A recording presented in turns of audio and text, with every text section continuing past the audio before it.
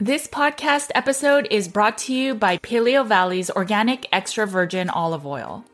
Now, we all know that many olive oils are cut with seed oils or that they are rancid, and so it's not always easiest to find a quality and properly sourced olive oil. Yes, in case you didn't know, many store-bought olive oils are diluted or blended, compromising both taste and quality, and may even cause rancidity. I'm really glad that Paleo Valley's extra virgin olive oil remains pure and unadulterated, sourced from a single organic valley in Greece.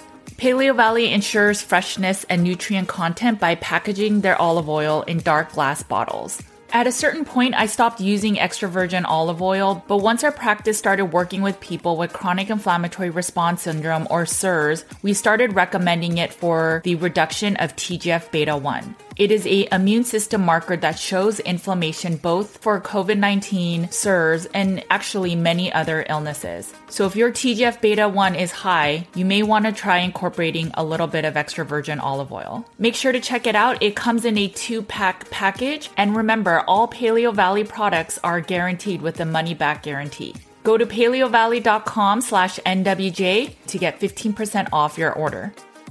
Thanks for supporting companies that support this podcast. Hey guys, it's Judy from Nutrition with Judy.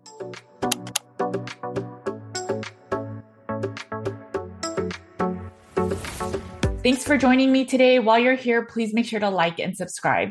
My name is Judy Cho, and I'm board certified in holistic nutrition. And I have a private practice where we focus on root cause healing, and it often starts with the Carnivore Cures all meat elimination diet. Today, I had the pleasure of sitting down with Mike and Corrie-Beth Lipowski. They are the co-owners of Pure Physique, which is an online coaching company as well as a fitness studio franchise. In this conversation, we talk about how to truly put in exercise and movement in our lives for consistency, longevity, and to incorporate it in our lives when we are very busy. I love their approach, and why I had them on is because it's so practical and so realistic for the average person that is just trying to be healthier and to maintain muscle mass or build muscle mass. Their program is also for people that are beyond just the average person trying to build a little bit of muscle mass, but it is very reflective of the average person that lives a busy life and how to incorporate it and how to incorporate resistance training and exercise for long term. Mike and Corrie-Beth Lipowski are co-owners of Pure Physique, which is a fitness studio franchise and online coaching company. They live in New York with their 2 incredible young boys.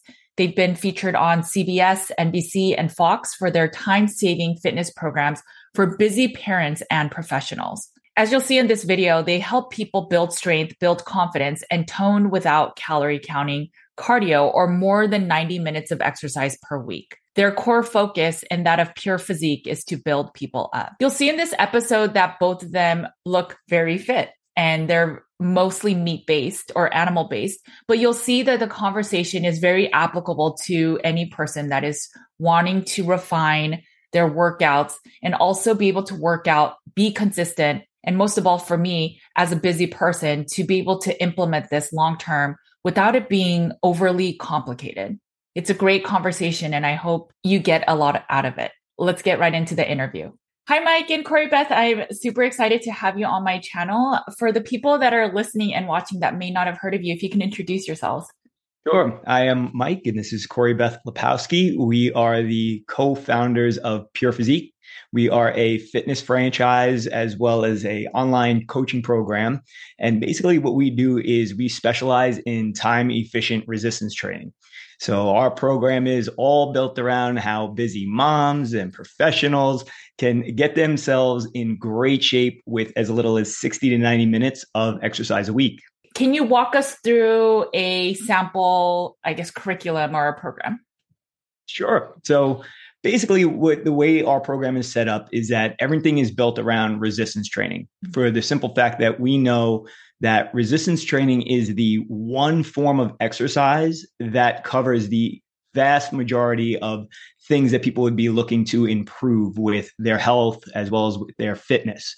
So whether somebody's interest is in developing greater endurance or cardiovascular conditioning, strength, they want more help with their flexibility and range of motion, all of those things are achievable through resistance training.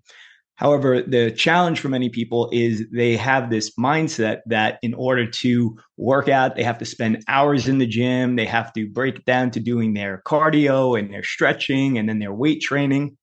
So what we've done is we've just simplified the process and created programs that are resistance training based, but cover all of that entire spectrum of benefits that somebody would be looking to achieve. But most importantly, we're doing it in a time efficient manner, because I think the idea for many people is that I'm going to have to invest my life into this process of getting myself in shape. And we are here to tell people that it doesn't actually require as much as you think.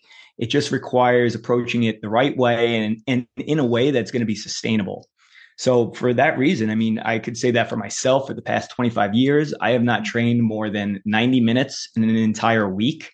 When Corrie-Beth started, she could give you her story of when she came in 35 pounds overweight, was the cardio queen, and was spending more time in the gym than was necessary, and took this, what was a very counterintuitive approach for sure to exercise, and completely transformed her body.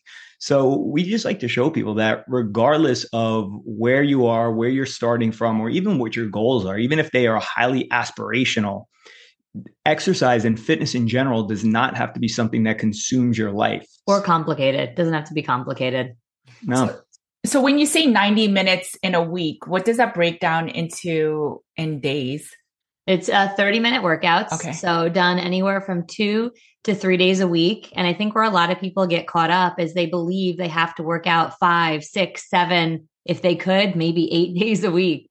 And it's just not true. We value the exercise, doing it in an efficient way. And we also value the rest, because that's actually when you're getting that tone that women really want to see, or men really want to see. So you need to balance between the rest and the workouts. And that's why you only need 2 to 3 days a week. What's interesting is you brought up so I'm just going to say it from my N=1, because this is not my specialty at all. So when I do resistance training, I don't feel like I worked out. I mean, yes, I'm sore the next day sometimes, but I don't feel like I worked out as much as if I did 30 minutes on some cardio machine, had my heart rate up really high. And then if I lift a little and then do the sauna, then I'm like, oh, that felt great. But that is like an hour plus in the gym. When I just lift weights and my husband asks, how was your workout? I'm like, it doesn't feel like I really worked out. And I know people say have less breaks and then you'll have a little bit of a sweat, but it is not the same feeling as when I do cardio. So what am I doing wrong? I'm going to let Mike answer that question, but I will say, as a former cardio queen, I can relate so much to what you're saying. I wanted to get on the elliptical or the treadmill or the stair climber. And the crazy thing is, I think for a lot of women is we don't lift heavy enough. Either we're scared of hurting ourselves. I don't know if you can resonate with that. We're not sure how to do it right, or maybe we're not using proper form, or maybe we've even heard that lifting heavy makes us bulky. Right. That was my big hang up. I'm like, I don't want to look like those ugly bodybuilding bodies that are like way too muscular and shredded. And the fact is, we as women actually don't have enough testosterone in our bodies that even if we lifted as heavy as we possibly could for the rest of our life, we could never achieve that type of form. We don't have the hormonal capacity. And so I'll let Mike really dive a bit deeper into it. But I would say the first is changing our mindset a bit about it. The second would definitely be lifting some heavier weights, and we can definitely help you out in that area. Okay. So Corrie-Beth alluded to it when she made mention of the weights, and that even though that plays a role, the bigger issue here is intensity of effort. So the way that we have to just view resistance training or exercise in general is stimulus and response. Everything that we do is a dose response relationship. And when it comes to exercise and specifically resistance training, I think where most people fall short is when it comes to the dose, the only thing that they think about is the amount of exercise that they're doing. So they're thinking specifically in terms of volume. Now, when it comes to resistance training, there's several factors at play. There is the volume, But then there's also your intensity, and then there's your frequency, and then there's your quality of execution. And then there's other variables that can make the exercise more demanding. So first, generally speaking, I mean, we like to take the approach of doing the least amount of exercise necessary to get the best result. So with that in mind, that means that the stimulus itself, exercise itself, has to be demanding enough. Everyone has heard the phrase, I mean, what doesn't challenge you doesn't change you. And usually, you know, we relate that to something that's going on in our life that, hey, it's okay, you're going to go through this challenging time, but think about what's going to happen on the back end of it. And it's not that much different when you relate it to exercise. The reason why maybe you yourself or anybody listening may feel like, oh, I'm not just getting a good enough workout when I resistance train could be because of the hangups that Corrie-Beth had already pointed out, that chances are maybe you're not using enough resistance. But I would challenge that and say, resistance aside, the most important thing is how hard are you working? Mm-hmm. And the how hard you're working is what's tricky for some people, because they always feel as if, well, I have to do this heavy bodybuilder, power lifter type routine. And that's the furthest thing from what we do personally.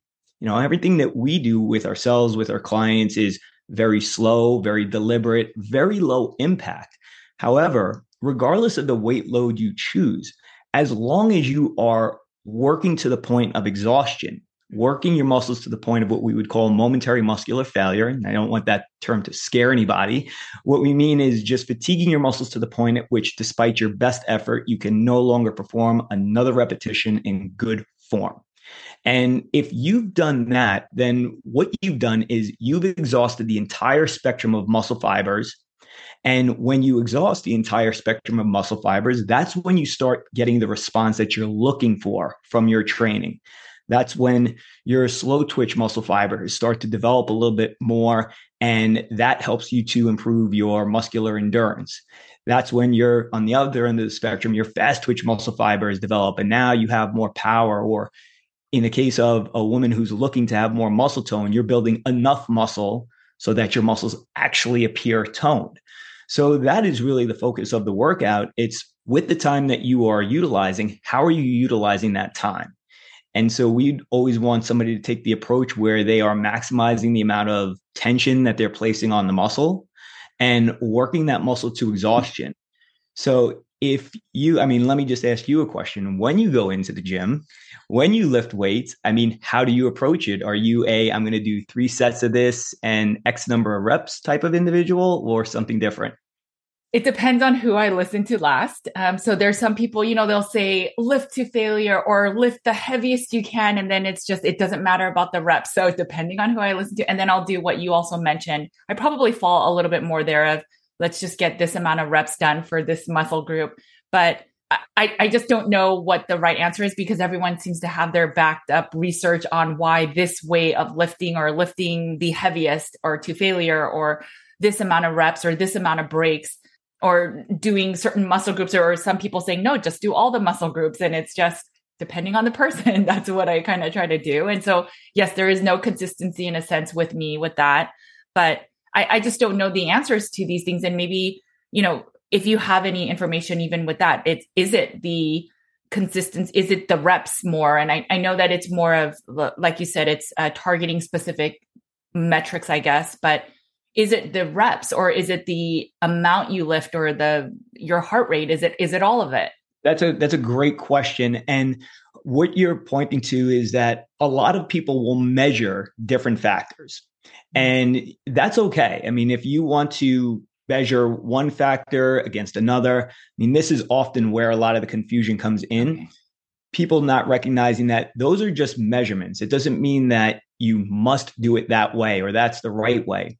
When you take the 10,000 foot view of it, though, what you start to see is, okay, all of these different things that people are measuring all sort of lead to the same place, which for the group that's saying, oh, all you have to do is lift heavy and, you know, don't worry about going to failure. What they're basically saying is that by lifting heavy, you are going to recruit the largest muscle fibers, which is going to make the biggest difference in terms of your strength and muscle development. Then you have those maybe like ourselves who lean a little bit more towards the effort or intensity end of the spectrum, which says, hey, don't worry about lifting the heaviest weight, but with whatever weight you choose to use, just keep using it to the point where you reach fatigue, because those last few reps feel no different to your muscles. Your body recognizes it the same exact way as if you were lifting that heavy weight. So you're also going to recruit that spectrum of muscle fibers that's going to contribute to your development.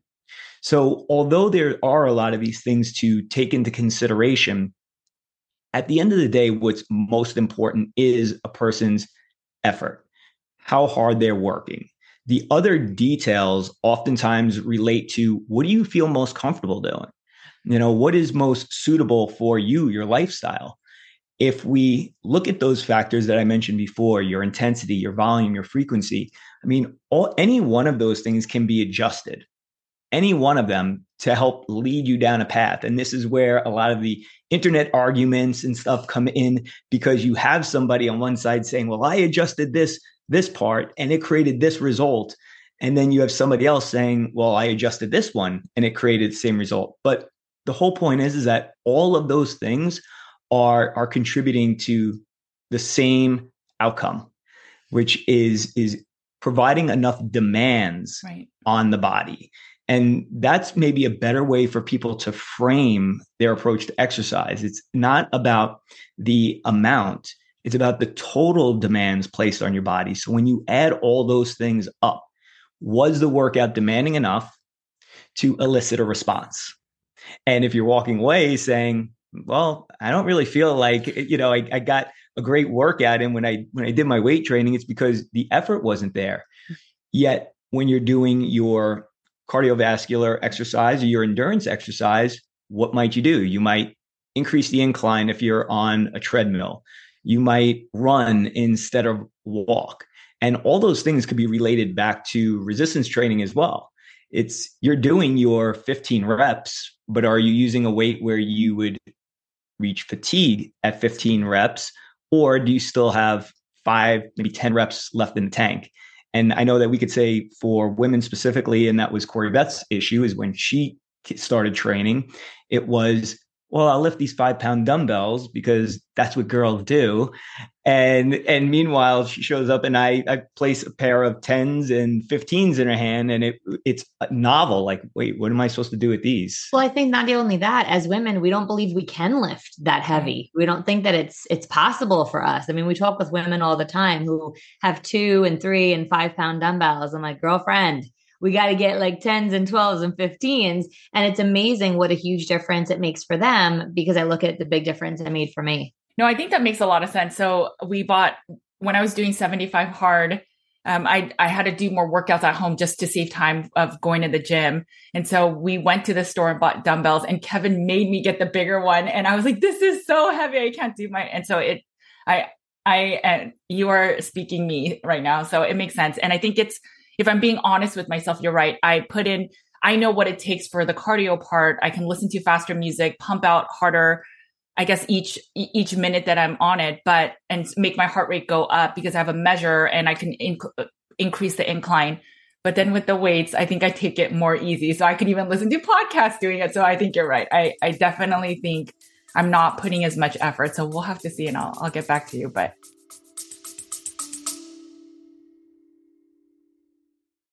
hey guys, just to let you know, my Carnivore Cure book is back in stock. For 9 months, it was out of print and used prices were up to $300. Make sure to get your copy today that has over 200 colored tables and graphics and over 400 pages of meaty goodness. We have a limited supply, so get your copy today on Amazon.com. And if you can leave a review, I'd be super grateful.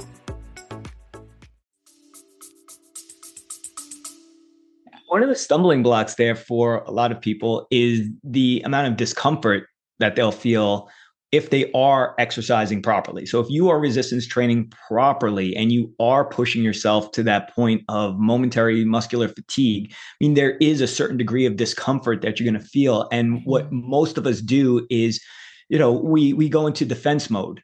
When we start experiencing that for the first time, if we don't have a professional standing there coaching us through it, the first thing that comes up is fear of injury. And this feels uncomfortable. I don't like this. And we exit stage right. Whereas that is when the exercise is actually beginning. And that's a hard concept for many people to grasp, that is actually the beginning of the productive exercise. So what we're doing is we are leaving all of the productive parts of our workout off the table. And it does tend to be, very sex driven. Men are very ego driven when it comes to their workouts. And that might be a blanket statement, but doing this for 25 years, it's what I've observed. Men are very ego driven, whereas they will throw caution to the wind, not worry about whether or not they're going to get hurt. Maybe it's the macho man syndrome. I want to lift as much as I can, or at least more than my friend that I'm working out with. And then women, there is a lot more concern and trepidation over getting hurt. Yeah. And so where a man might push through, a woman might hold back. Now, in neither situation, though, are they right? Because the guy that's pushing through often is doing it in a way that is maybe not what we would consider quality exercise, meaning the focus is less on stimulating the muscle and it becomes more of a test of strength. Can I move this weight from point A to point B despite the way that I do it? Whereas the focal point should be, did I fully exhaust that muscle to its full degree? And that means being hyper conscious of maintaining proper exercise form. So spinal alignment, relaxing unrelated muscles, and just focusing in on the muscle that you are trying to stimulate. So I think that women start with the right approach, which is, let me train a little bit lighter, let me be more cautious, focused on form. Those are all good things. But really the magic happens when those two ends of the spectrum meet in the middle. And somebody could recognize that, hey, I can do an exercise safely and train hard. And that is ultimately what we're trying to bridge. Okay, no, that makes a lot of sense. In my community, we have a lot of really chronically ill where sometimes even running a mile is hard, or I'm guessing they can't even go to the gym. Is there a certain balance you find that maybe they could just do even in a day? I don't think they could even do a 30-minute program. But is there something that you can advise that would help them even move the needle a little bit? Snacks, exercise snacks. I was like, what?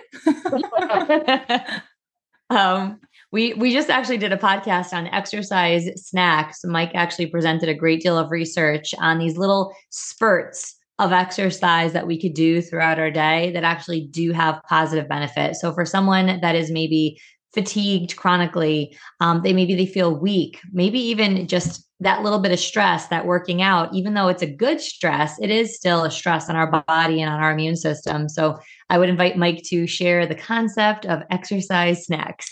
Yeah, well, goes back to what we had said earlier. The premise behind what we should all be seeking to do is what is the least amount necessary to get the desired outcome. Yeah. And so for one person, that may be 3 workouts a week, 30 minutes, very high intensity. For someone else, it may be 5 minutes of training done twice a week and spread out by 4 days. So to Corrie-Beth's point, with exercise snacks, this is just the concept of doing less than 1 minute's worth of work at a relatively high intensity. Now, for somebody, though, who is starting at the base level of their fitness, I mean, this could be nothing more than trying to get on the ground and doing 1 push-up from your knees to start. And then the next day, building on that and going for 2. And this gradual buildup until, okay, now I'm able to work at a higher capacity. But here becomes the crux of the issue for many people. As their capacity increases to do more workload, doing more workload sometimes is the mistake. Because as Corrie-Beth just mentioned, exercise is a stress. So although we like to view exercise through the lens of this is helping me physically, mentally, emotionally, I feel good after I'm done, the fact is that it is a negative stress on your body.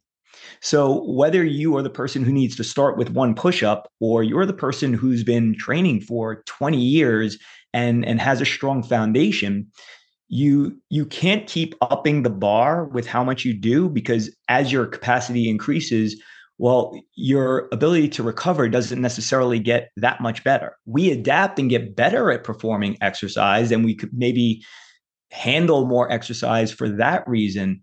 But our bodies are still sensing that you just placed this big stress on me and I need to be able to recuperate from it. So when talking to your community, you are talking to people who are having a tremendous amount of difficulty recovering.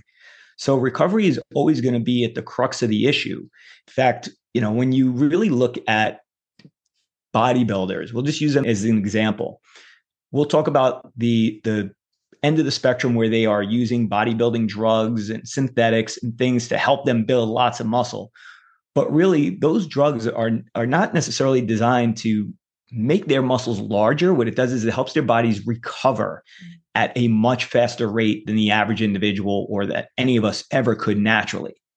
And so we have to look at it through that lens and say, what is my ability to recover from this exercise? How much can I handle right now? And then giving yourself an appropriate amount of time. So there's many clients that we work with that will not train any more than once a week. Sometimes, a person's max limit, we've learned, is 2 times a week because of the intensity at which they're training at. But it just goes back to adjusting all of those variables. So for somebody who doesn't have the capability to recuperate from exercise because they're dealing with all of these other physiological or even mental stresses, then the concept should be do the capacity of work that you feel like you can do right now, and take as much time between then and the next bout of that exercise as what you feel comfortable or what you feel ready for. And then you can build on that. Because I think that most people, when they go into exercise, as I said early on, they have this idea that it's this overwhelming amount that is necessary to get them to this ideal. Whereas I would rather say, hey, do the least that you could possibly do right now. And if you're getting a good response from doing that, then keep doing that. And if you feel like you're ready, you're prepared to add a little bit more, it's always easier to stack on than to try to figure out how much do I have to take off. And that, with people who've been training for a long time, that's their biggest issue. And the hardest thing to get them to come to terms with is, at this stage of the game, your body actually requires more recovery for you to reap these benefits. So that would probably be my best advice for somebody. It's so interesting the way that you talk about, because I've had other people on my channel about movement and exercise and lifting. And the way you bring it up, it's so similar to how we work with nutrition and adding and reintroducing foods and eliminating. So it's pretty cool to hear it in this way. And it's really powerful. But talking about diet and fitness, how much of, I think in a perfect world, everyone wants the 6-pack and to look the leanest or just have less belly fat. How much of it is diet? And then how much of it is exercise, would you say? 100% and 100%. It's always the answer that we give. So many people want to come in and train with us or train online with us and then go and eat whatever they want to eat. And the truth is, you cannot out-train a bad diet. Someone that is not eating good food or things that are good and fueling them, you're not going to be able to make up for it, so to speak, at the gym. And so we really do want clients to focus on coming and getting or logging online and getting their on-demand workouts, 1, 2, 3 days a week. And then we really do want them focused on eating whole foods, natural foods, non-processed foods. And those two elements together, they always say abs are built in the kitchen, right? It's the shedding of that excess body fat to be able to reveal the work that you're putting in. And the struggle that I had for a very long time was I would go to the gym twice a day and, hang out on that elliptical for an hour and a half at a pop. I was so overtrained, and then lift my 2 and 5 pound dumbbells and tell everyone in my college gym, I don't want to get bulky. But then I would be so exhausted from burning 200, 300, 400, 500 calories at a clip. I would go and binge on food and eat whatever I wanted to eat, not having any connection to the fact that what I was eating was totally counterproductive to what I was trying to do, what my goal was. Yeah. And, I think the way that we could also view this is those two things are intended to support one another. So to Corrie-Beth's point, I mean, you really can't, when it comes to fat loss, the mathematics of it, which I'm not a fan of calorie counting or anything. I think that, at the end of the day, so much of fat loss is really hormonally driven, and it's driven by the foods that we're eating or the foods that we're not eating that really determine our energy output. Meaning, if you're putting a lot of good food in your body, if you're eating a predominantly animal-based diet, then you're putting enough protein and enough of the right nutrients and minerals in your body where your body, from a hormonal standpoint, will sense that, oh, wow, we have this extra energy. Let's go expend it. But unfortunately, the way most people eat today, I mean, I know that in this audience, I'm preaching to the choir right now, but the way that they eat, that system is broken, and the signals are not being sent to the body that because there's a surplus of energy coming in, that there's an ability now to release that energy, to utilize that energy. And so what we want people to recognize, though, is that, when it comes to losing body fat, it is going to be nutritionally driven, because the mathematics of exercise to lose fat just don't add up. I mean, an example that we usually give people is the person who says, well, I'm gonna work this fat off. So they decide they're gonna start spinning, and they go to this spinning class with the promise of burning 500, 600 calories in their 45-minute session. But when you do the mathematics of it, they wind up over each hour in a 24-hour day burning only about an extra 30 to 40 calories. Beyond the cycling class. Like that's really it, because what's never taken into consideration is that, your natural metabolic rate. This is why you cannot trust the treadmill calorie counter, right? It's taking into consideration how many calories you would have burned anyway during that period of time without doing the extra movement.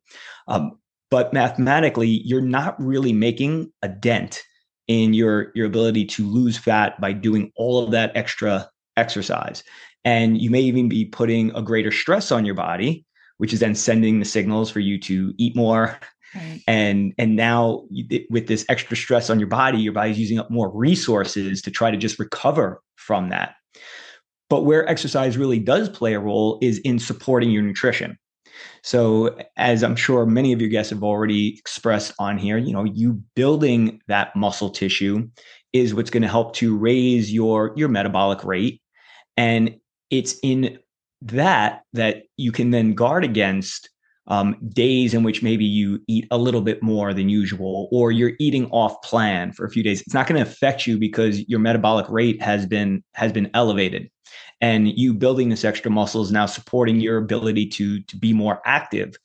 And it also becomes a reservoir for glucose. So for somebody who is still eating some carbohydrates and such, it becomes that processing center to be able to, for your body to better be able to utilize the glucose. So that is more where the exercise portion comes in. It's not meant for fat loss. It's really meant to support your fat loss efforts that are driven through your nutrition, and then to keep you active and healthy and feeling great for the rest of your life. That all makes sense. I have older clients where they eat so little. So let's say they're probably under eating, to be honest. They eat mostly meat, but they're not losing weight. And they have a good amount, maybe 50 pounds, maybe some people 100. Maybe they're eating 1,200 calories. I don't know, but they struggle with losing weight. Do you have any tips for these people? I always like to view fat loss specifically as a thermostat. A lot of people want to say fat loss is like a scale. What I eat, I gain. What I don't eat, I lose.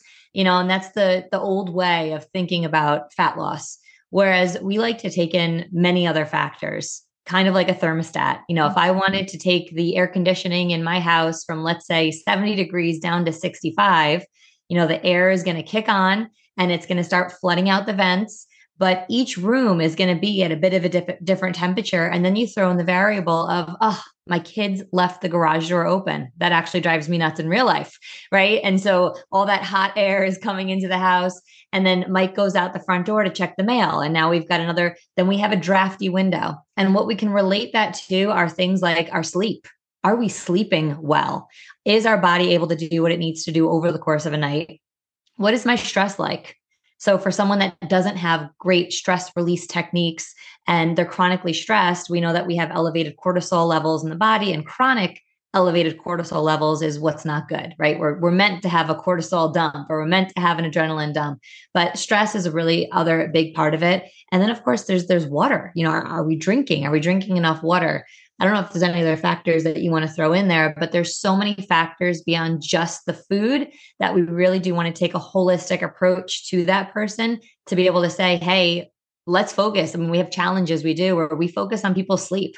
We want to make sure that they're actually getting good sleep, not broken sleep, because that does play into their ability to have the hormones function properly and their body release fat.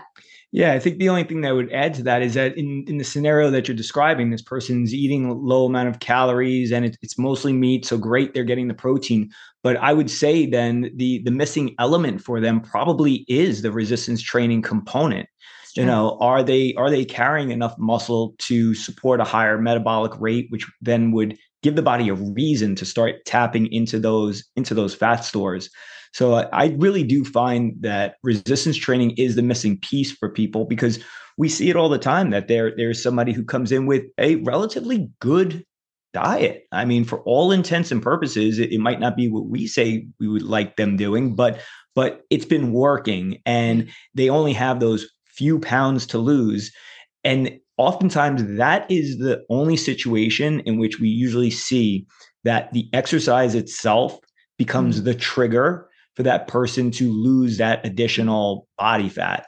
So I think that the missing element here for those individuals you're describing would be the resistance training element. Okay, no, that makes sense. I like to get really tactical on this podcast. So for Corrie-Beth, you said you had weight that a little extra weight before, and you were in the gym a lot. You did cardio. Something magically changed. I think a lot of the stuff that you promote at Pure. And then now you eat, I think, more animal-based. But can you share a little bit about your journey and what changed so that you have the physique you have today? That's a great question. And we could just put it honestly, if we're going to get real technical, I was fat. And that said, I was not just overweight, but I was really unhappy. And I would really break my journey into maybe, I guess we could say, 4 phases. The first phase was the standard American diet phase. And that's where I was eating what the food pyramid told me to eat, having my occasional snacks here and there, eating my Nestle Toll House cookies, to which my mom once said, "Are you really going to have another?" And that was like a big changing, pivoting point in my life where I was like, oh my gosh, did my mom just call me fat? To which years later, I was like, did you call me fat? She was like, no, I literally just wanted to know if you wanted another. But so that was like phase 1. And so through that process, I gained about 5 pounds every year of my college education. I came out probably about 35 to 40 pounds heavier than I should have been for my frame and my body type. Phase 2 was meeting Mike, coming away from all of the cardio that I was doing. Praise God. Thank you. And really going in and doing a bodybuilding style of eating so that I could prepare for a bodybuilding show. So with Mike's assistance, help, support, love, I mean, there's so much there. I was able to get on stage and compete as a natural bodybuilder, shed those 40 pounds, and looked absolutely incredible, but it wasn't entirely sustainable. And so we enter into phase 3. In phase 3, I would say that the only thing that remained from phase 2 was this resistance training. It was still 2 to 3 days a week. It really helped me to maintain my mental state, my mental health. It makes me feel so good. I mean, really, if I miss a workout during the week, I'm not in a good place. And he can be honest about that. She's scary, mommy. I am. So mentally that makes me feel so good, but also helps me to not be skinny fat. I think that's the opposite end of the spectrum. We don't want to be. We want to look like we work out. We want to look fit. We want to look healthy. And so in that phase, we started to play around with our diets, where we were doing more of the macro-based bodybuilding thing. And then we moved a bit into keto and intermittent fasting and started to realize that we can maintain a good, healthy lifestyle, we can be present for our kids and we can still look pretty decent, whether we're in shorts or a sweatshirt or we're in the gym. And so in that phase, I think we found more of the lifestyle that we promote to clients that is sustainable for everyone. Through that, I was able to keep those 35, 40 pounds off for the last 13 years, which I 100% attribute to the resistance training and, cleaning up a lot of junk out of my diet, which then leads us to 2023, which would be phase 4. And in this phase, the last lingering thing that was there for me was some bloating. I'd struggled with irritable bowel syndrome my entire life. I had dealt with cystic hormonal acne. And even in that first and second phase, been so deep into the standard American diet that I was diagnosed with narcolepsy. So if you could even imagine this energetic person falling asleep in the middle of a conversation, I mean, it's unfathomable, but that really was my life. I'd fall asleep in dangerous places, I was nodding off behind the wheel where I'm like, whoa, something's got to give. So I was able to correct, I would say, all of that without medication, with food, with diet, with sleep, with my amazing husband. And then in 2023, beginning this carnivore animal-based lifestyle, completely did away with my bloating. So the one like the standing piece that will never, ever, ever, ever leave me is the resistance training. It's just so simple. It's 30 minutes. I got my workout. Gal Pal partners will go meet at one of our facilities and get a great workout in. From time to time, Mike and I can do it together. And then even I was traveling last weekend and was able to plug into our app. And I had Mike train me, but like not in real time, on demand in the gym. And, it's such a life-changing thing to realize that you could do something so short that is so effective. But I would say this last phase has really been my favorite, coming to learn about your book, the work that you do, Anthony Chafee. I mean, Mike really brought me into this next world. I guess really you're responsible for all of this.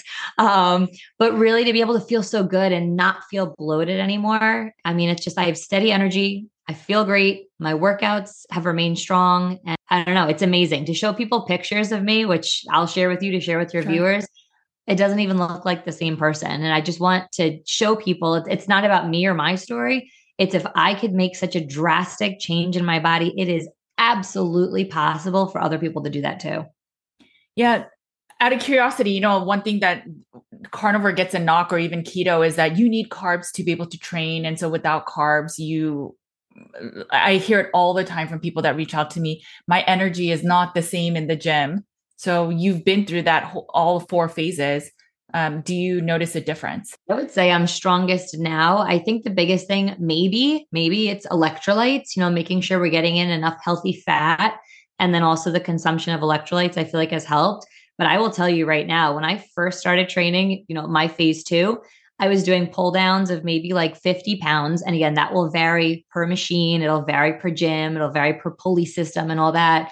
But I have no problem now doubling, if not more than doubling that on a machine, where I never would have thought about that back then. So for somebody trying to make that argument about you're not going to be as strong in the gym, well, I can show you my training charts and we're going to throw that right out the window. Yeah, I think the carbohydrate conversation is one that's very interesting, because during the time in which we were doing the natural bodybuilding, I had done it for 13 years, reached professional level.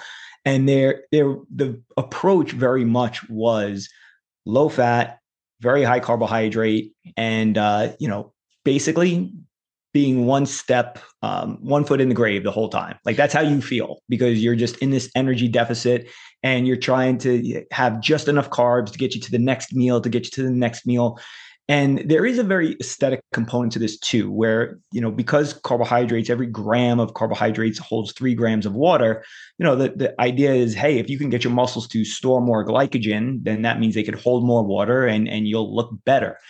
And so we leaned on that for a good part of that bodybuilding phase. And I think that it just reached the point where, I know for me personally, when that time came where I said, I think I'm going to retire from this, have no desire to do bodybuilding anymore, there was a lot of frustration. And I'm going to even use the word depression on my part, because I came to the realization that how am I ever going to maintain that type of shape without going to that extreme? And that really, for me personally, set on the journey of, hey, how can I look like that most of the time? I don't have to look like I'm stepping on stage, but being close to it most of the time without those extremes. And that is when we went the more ketogenic route, started utilizing intermittent fasting. And all of a sudden I'm noticing, oh my gosh, I am only like 2 or 3 pounds off my competition shape. And I'm not eating carbohydrates. I am not timing my meals. In fact, I'm eating, twice a day at most. And it was very eye-opening. And the hardest part though for me to let go of was the carbohydrates. It's like I still need to keep some in here, right? Because I know that I'm going to need them for my workout. And so it's been over time a slow whittling down to the point in which, I've been carnivore for nearly a year now and been virtually zero carbohydrates except for the occasional bite or taste of something here or another. And I stay very constant with doing body scans. So in our studios, we have it's called the Fit3D scanner. And so that gives you precise detail over every measurement at all the key areas of your body. And, from it, it'll break down lean mass and fat mass and all of that. But the more important thing for me is, what have been the changes by going carnivore and almost zero carbohydrate. And it's just interesting. It's like every year I'm getting older, but my body composition is staying just as good, if not better than it had in the previous years. So, to your point, I mean, it has not affected my performance in the gym. At this phase, I'm not trying to set records. I'm about to turn 46 in a few days. And my goal is to maintain the strength and the muscle mass that I have now for the next several decades. So if I'm able to do that, I'm going to be quite pleased. But I'm doing it without the carbohydrates. And I'm not feeling any negative repercussions of it. And I think that there have been just some times in which I felt like, I just feel like I need it for whatever reason my body was sensing it. And I would have that little bit, and that would be good enough. But there's definitely been no need to be relying upon it. Have you noticed anything in terms of, and maybe your program covers this, but like the muscle recovery or any other differences you've noticed without taking the carbs? I'm going to say that my recovery has been pretty much the same, which to me is actually encouraging because, we're not trying to recover from workouts that we're doing every single day. Keep in mind, we've already been very cognizant of the fact that there are limited resources for your body to recover from the workout, as well as all the other stressors in your life. So I feel like we've done a good job of managing that. I think the bright spot in all of this is that recovery and that ability to bounce back and do another good hard workout has definitely not been affected in a negative way by not having those carbohydrates there. So I really do feel like our bodies are doing a very good job of producing all the glycogen that it needs to support our training. And then the nutritional piece, ensuring that there is more than enough protein available to recover from those workouts and have those amino acids as the building blocks for what the stimulus provided by that workout. I mean, it's working out pretty well. Oh, that's great. What have you found in the many years that you've been doing this that help people stay consistent? I think one thing we alluded to in the very beginning is that people want to do a lot at first. And once they are like, I'm going to work out, I'm going to go to the gym, and they want to work out 5, 7, 8 days a week. But what have you found to be the most effective for people to stay consistent? It's the results. People being able to see whether it's pictures, body scans, it's pointing those things out, celebrating those things with them. Because again, the benefit of something like a scanner is someone can step on the scale and then 2 weeks later step on the scale and they're like, it didn't change, but wait, my clothes are fitting different. We can put them on the scanner and say, hey, we lost a 0.5 pound of fat. We gained a 0.5 pound of lean muscle, or lean body mass, I should say, or a pound, in either direction. And for me, going on to carnivore, my pictures were drastically different, over the course of like 3 months. But when I got on the scanner, I was like, holy cow, because my weight was the same. Everyone was commenting, did you lose weight? Did you lose weight? Did you lose weight? And I didn't. But what I had done is I had lost, I think it was 4 or 4.5 pounds of fat and gained about that amount of lean mass, which is not all muscle. It can also be water. But I would say the results are huge. And then, of course, we have fail safes built in. We have habit trackers. We do challenges. We do all sorts of things in our studios and online to keep people motivated because, of course, motivation can fade. Right. But it is keeping them focused on their why, helping them focus on the results that they're getting. I mean, listen, when you have more energy and you look better and you feel better, you are better, So just by looking better, you are better because you feel more confident in your body. And so to us, it's not about a number on the scale. I don't really care what the number on the scale says. I think it's great for quantifiable measures to be able to say, okay, here's where we're at. When someone says, I feel better in my skin, I am more confident, I sleep better, I have better energy, I'm calmer with my kids. I mean, those are non-scale victories that are huge. And I think for a lot of people, far outweigh what you could ever see on the scale. I would add on top of that, the results are ultimately what get people motivated and get them excited. But what keeps them going over time is the simplicity of it. And when you can express to somebody that, hey, you were able to achieve those results and now maintain those results with less than 1% of your time in an entire week. I mean, it makes it so that it is so easy to follow. So like, you mean to tell me that if I do work out this way once or twice a week for the rest of my life, I'm going to be able to sustain this type of result? Yes. And not just sustain it, but other things will get better because, with resistance training, especially, I mean, there's this component that it's all about longevity. This is not something that you start just so that you get in shape and then you stop. It is meant to be something that is a lifelong endeavor. I mean, it's interesting, right? When you look at these people who live in tribes and they are in their 70s and sometimes 80s, and the elders are still just as active, but they're not doing any type of exercise program. It's like they're doing the work that they've always done, which could be a short stint of really heavy labor for a few minutes, a couple times a week. And they're able to do that into old age. And that's also what keeps them going. So I think that our exercise should mimic those scenarios as well. As much as we always talk about, our nutrition mimicking that. Well, our ancestors were not people who had a gym membership. There were no 24-hour fitnesses and Planet Fitnesses and all these other places. It was, you went out, you did the intense work for this short amount of time, and you did it infrequently. And there's no reason why we can't mimic the same thing with our exercise. And that's exactly what we are doing by doing higher intensity resistance training, being very intentional about working our bodies, challenging our muscles, going really hard, but then giving it extended periods of time to recuperate and reap the full benefits of that stimulus.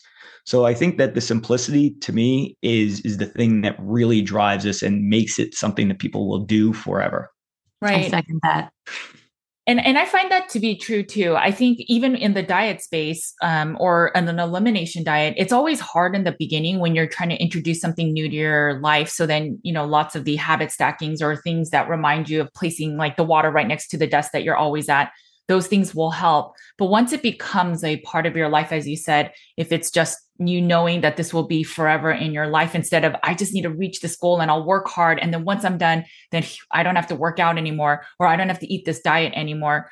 But if you think of it as a lifestyle, and then once you hit some of your results, I think it becomes easier to just make it a lifestyle and to be consistent, because they always say that it is harder to start something. Once it's coming along or churning along, it'll just kind of be this rhythm. I think your body will be more forgiving if you missed 1 week of not doing your resistance training versus if you haven't done it for months. So I just think it makes a lot of sense. As we're closing your program, how does it work? So it sounds like you have in person, but if I wanted to use it in Austin, do I have to join at a certain time? Like, how does your program work?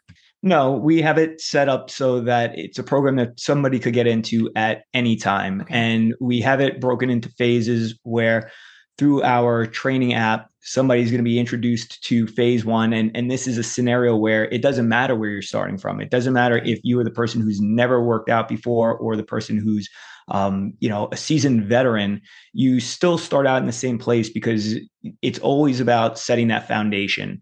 And we want to make sure that you're set on a strong foundation. And so you can just simply app, you will have usually myself walking you through the exact workout from start to finish and showing you exactly how it is that within that 30-minute time span, you can be so efficient with the work that you do. I would say that the majority of the workouts are going to be full body workouts. We'll tailor that a little bit differently for some of the routines. But the point being is that we're simply there to provide you that stimulus. And once you have that stimulus set, then you've put everything in motion. So we've really made it easy to get started. Well, our mission was to have people be able to work out anywhere, anytime. And so having on-demand workouts, it enables the busy mom, the busy professional, the busy whomever to pick their time of day that works best for them and just chunk it into a 30-minute stint. The other thing that we do is we do run challenges, which are very engaging. They do include some nutritional support. We have different pathways that people can take. So depending on, what works best for them. And then of course, the glue that's going to hold all of this together, it's that accountability piece. So, we do have just DIY. You can hop on, you can get your workout in, feel great, check it off, rate it. You earn badges as you go. Or, in our challenges or in some of more nutritional coaching, being assigned to a coach that you can check in. How, here's what I'm struggling with. Here's what I need help with. And we do integrate mindset as well, which I think is really important when it comes to making nutritional changes. I know you can totally get on the same page as this. It's changing people's beliefs, analyzing, assessing what are your beliefs? What has been holding you back? What are some of those things? And then also just releasing things and letting go of things, I think also is helpful in that process. So it really is a holistic picture to help meet people wherever they're at, depending on whatever time commitment they have to get the result that they're after. That's awesome. I'm very intrigued. I'm kind of curious I kind of want to look into it, but where can people find you, your program, if you have a social media presence? And then also, do you have do you have an in-person gym? And if so, where is that? Yeah. So we actually would be happy to share it with you and your listeners, our free 5-day challenge. It's an opportunity to hop on into our app, take a look around, try out a couple of the workouts, see how it all works and things like that. And then, from there, they can decide where they'd like to go. We do have 3 physical locations. 2 are located in New York. So we're just north of New York City in Westchester County, and then also in Dutchess County. And then we also have a location out in Connecticut. With more to come. We got more to come soon in the upcoming years. It is a franchise. So for people that are either interested in fitness or looking for, an alternate revenue stream, it's a really amazing lower startup business to be able to open for themselves anywhere they want. And then as far as where they could find us, they could just simply go to purephysique.com. Most of our stuff is there. And then on social media, if you just type in Mike and Corrie-Beth Lipowski, it's about anywhere. We spend probably most of our time on Instagram these days. Easy to find us there. And you have a podcast as well, right? And we have a podcast, That Fitness Couple, which we had a guest on who was absolutely amazing. We got rave reviews about it. I think her name was Judy Cho. I'm pretty sure. Okay, so listen, I went to a homeschool mom meetup group, and the moms are slowly discovering that we have this podcast, That Fitness Couple, and one of them came running up and she's like, "You had Judy Cho on your podcast?" So really, it's great. It's great to be able for both of us, right, to get this information out there to help people, and again, meet them wherever they are. No, that's awesome, and I love that because as we do more of the environmental testing stuff, not everyone is strict carnivore. And so it's a first, I guess, looking under the hood and seeing that people follow different diets, and it's trying to recommend a more meat-based diet. But we even have somebody that's full vegan and they are not open. And so I'm slowly trying to explain, you probably need a little bit more meat and fat for your protocol, but I cannot force it on them because they have said to me, it's their value system right now. And so I'm hoping that we can support that value system, but I get it. You have to meet the person where they are. So in your program, whether I was a newbie or whether I was very seasonally trained, both people can be supported in these programs. Absolutely. What's great is there's modifications that are even made in that on-demand workout. So, when I had Mike in the gym with me, but not really in the gym while I was traveling, he was like, you could do it this way. I was like, gosh, thank you so much for that reminder that I could modify, for my wrist or for my knee or for something. So absolutely, no matter where you are on your journey of fitness, absolutely the workouts are a great match. That's awesome. And then I just want to ask you quickly about the franchise. So you franchise your gyms? Is that how it works, or what is that all about? Yeah, so we had started the location in Westchester, and then since day one, the intention was always to either grow it as a chain or as a franchise. So when we came to that decision, we had already built out all of the systems and the processes. And so our other locations are franchise locations. And what's great is though that, we still all work together as a team. So we get together on Fridays with all the trainers from all the locations, discussing the workouts, discussing specific scenarios with clients or challenges that have come up. Everybody is following the same protocol. So one thing that is very unique, aside from the 30-minute workouts, is that this is not a program in which you're going to be doing the same thing over and over and over again. Okay. We actually change over to a different training style almost every 2 weeks. And if you think about what most people are after, they want the improvement in muscle tone, they want to lose body fat, they want better conditioning, greater aesthetics. So what we'll do is every routine is designed to really emphasize one of those areas. So a program for 2 weeks might really emphasize the strength component. 2 weeks after that, it may emphasize the aesthetic component. But regardless, it's always hitting on all those areas at all times. And so this way, when people come in, they're never doing the same workout in the same week. It's always a different workout every time they come in and a different program every 2 weeks. Well, and back to the franchise, it actually was a trainer that wanted to open one of the businesses. We had another client that came in that wanted to open the business. And what Mike's explaining is just the simplicity and the ease that in each franchise, they don't have to come up with their own workout. They don't have to come up with their own email marketing campaign. It really is a beautiful plug and play business system that someone could find the right location with our help, open up the doors and be able to start generating clients and leads to come in and start, again, building people up. That's what we're here to do, is to build people up. That's awesome. The training that you have to do or support you have to do for like new clients, and then also your own team or your franchisees. It's like you're juggling so many things. So I commend you. It's pretty fascinating. I would love to talk more about business, but we could talk offline, but that's pretty cool.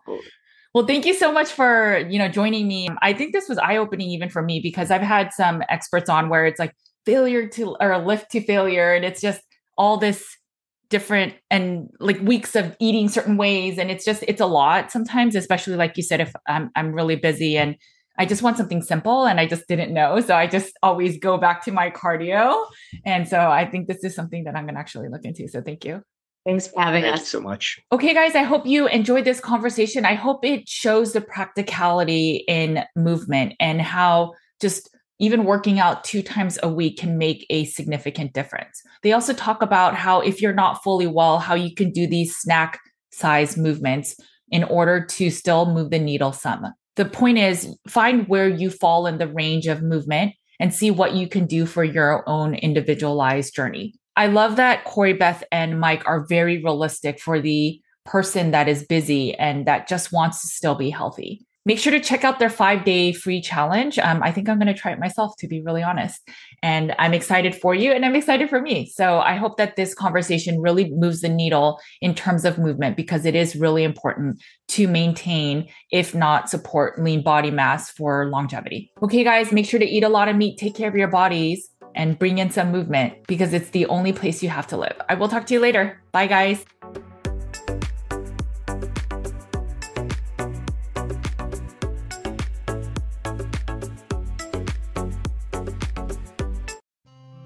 Thanks for listening to the Nutrition with Judy podcast. If you liked what you heard today, please make sure to leave a 5-star review on your favorite podcast app so more listeners like you can find the show. If you want more practitioner care and support, head over to nutritionwithjudy.com/groups so you can get more real talk about carnivore, the environment, and root cause healing. You can also find my content on Nutrition with Judy's YouTube, Instagram, Facebook, and Twitter. Make sure to sign up for my weekly newsletter and learn more about in-depth articles with infographics at nutritionwithjudy.com/articles. You can find my 2 books, Carnivore Cure and The Complete Carnivore Diet for Beginners, on carnivorecure.com and amazon.com. At the heart of Nutrition with Judy's practice, our mission lies with a deep, unwavering passion for service and community. We will continue to empower you to have the knowledge and tools to live a life nearly symptom-free, because we firmly believe in healing and wellness for all.